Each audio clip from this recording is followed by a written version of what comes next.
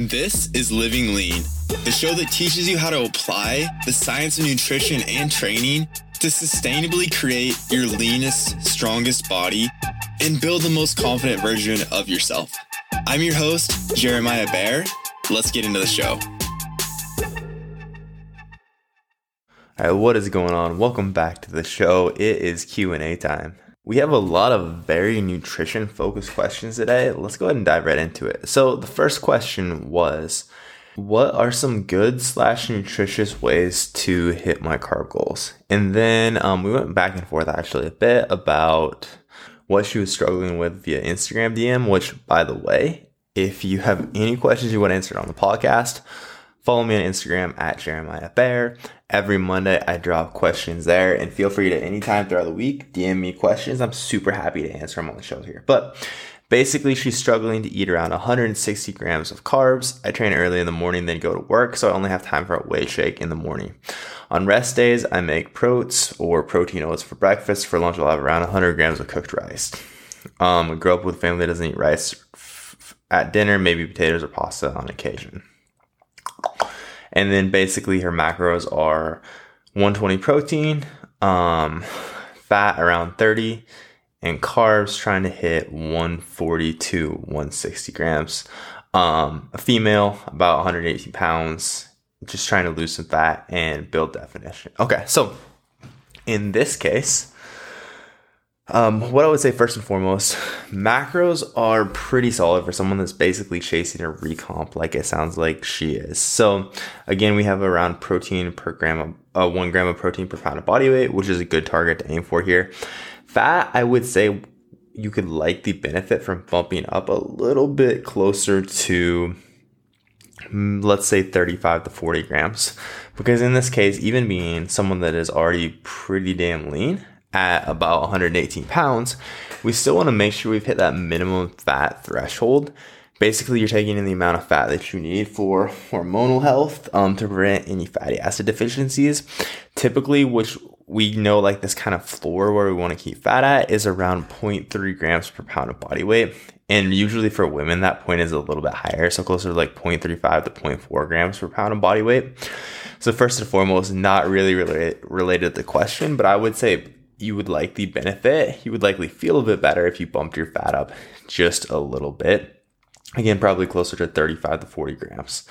Now, from there, as far as getting the carbs in goes, so first and foremost, I would say, just from like our conversation here, I would start by adding in a piece of fruit. And that's really what, with any of my clients who are struggling to get plenty of carbs in, and like in this case, really 160 grams is relatively a relatively small amount of carbs. So typically when people are struggling to get like anywhere from 100 to 200 grams of carbs in a day, they're just not used to habitually eating fruit. So typically where we'd start with an online coaching, and I can think of like 5 clients, so I'm taking through this process right now actually, we would start by, okay, one of your meals in the day, I just want you to add a serving of fruit to it. So let's say you were adding to breakfast, you're going to add some blueberries. Okay.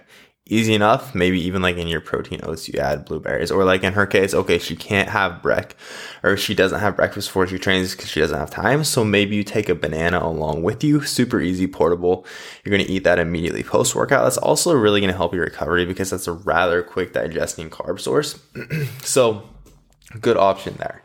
And typically then we'll look to, okay, now that you have one down, if we still need more carbs, hey, can you add another piece of fruit? Because again, if we're talking about like nutrition here, most fruits are going to be packed with antioxidants. You're going to get a diverse amount of nutrients from all these different fruits that you're taking in. So here we're bumping you up to, okay, you're getting 2 servings of fruit in your day. And right away we have, like that's an extra typically 50 to 60 grams that you've added in. And then from there we would look through the rest of your day. Okay, can we bump the portion sizes of your carbs that you're already eating? So now as someone that it sounds like is potentially struggling to eat enough, I will look first and foremost at, okay, what are going to be the most digestible or the quickest digesting carb sources? So we know that being too full isn't as much of an issue.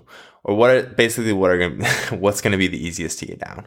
So here, we could look at like, okay, that 100 grams of cooked rice, can we increase that to 150 to like 200 grams of cooked rice? Right away, we can ramp the carbs up pretty quick there. Or again, like as I alluded to earlier, when we're adding in that second piece of fruit, like, hey, can we add that in as a snack sometime throughout your day? And that's really how I would go about it. Again, if we're looking at like, all these are going to be nutritious sources of carbs, coming from whole foods. But again, if it was like, hey, satiety is the issue, I'm just pretty damn full with the current amount of carbs I'm eating. We know, okay, like she mentioned eating potatoes sometimes. We probably don't want to bump that up. But for most clients in a situation like this, just adding more fruit is where it's at. And again, we can get up to like 3-4 servings a day.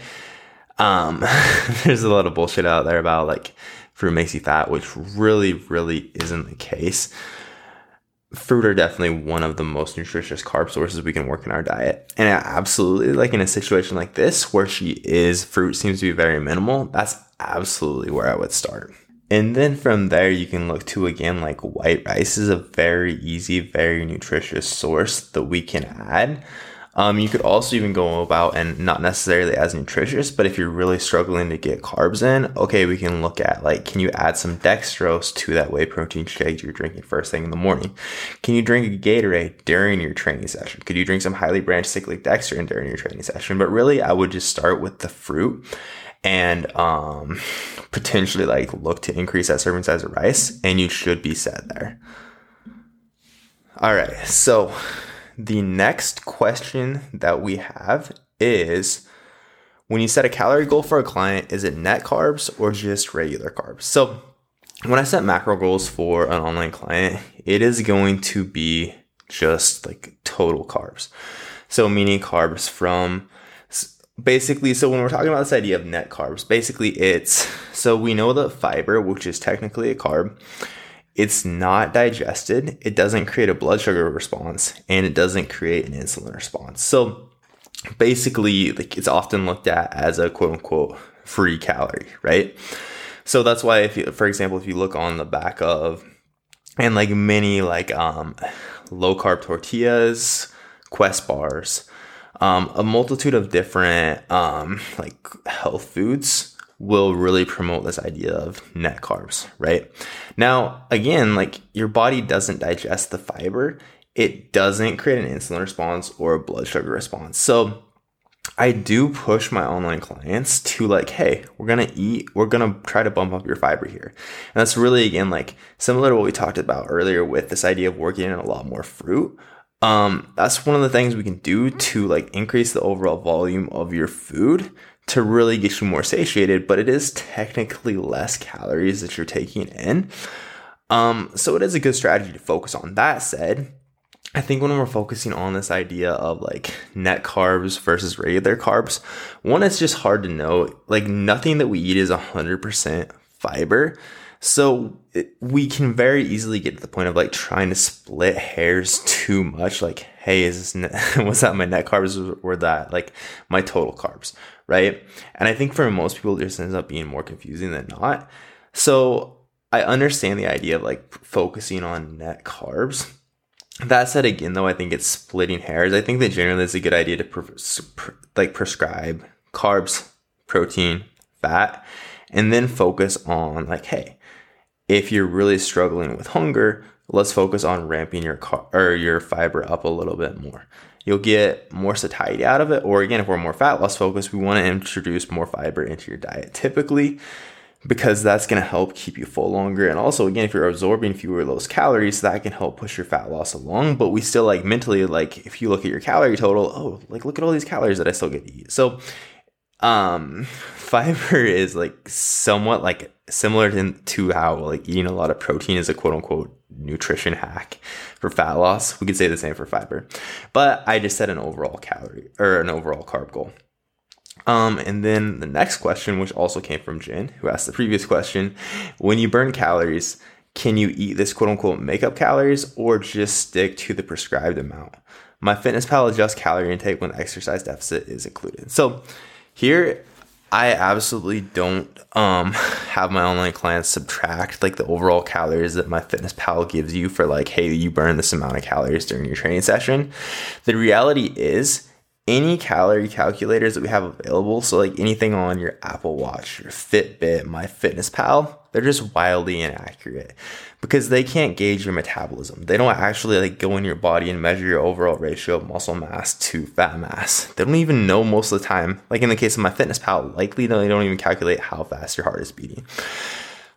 So really, again, these are typically wildly inaccurate, which creates a big problem when it's like, maybe this says you burned 500 calories, but also, again, like we have to take into account the fact that like, hey, if you ran a mile and the first time you ran that mile, maybe you burned 100 calories.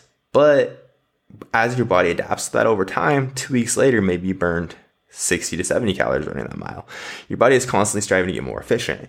And again, the calorie calculators can't take that into account. So I absolutely don't let my clients do that. We already take their estimated activity level into account with the initial nutrition prescription. And then from there, like tools like that, we just focus on an overall step goal.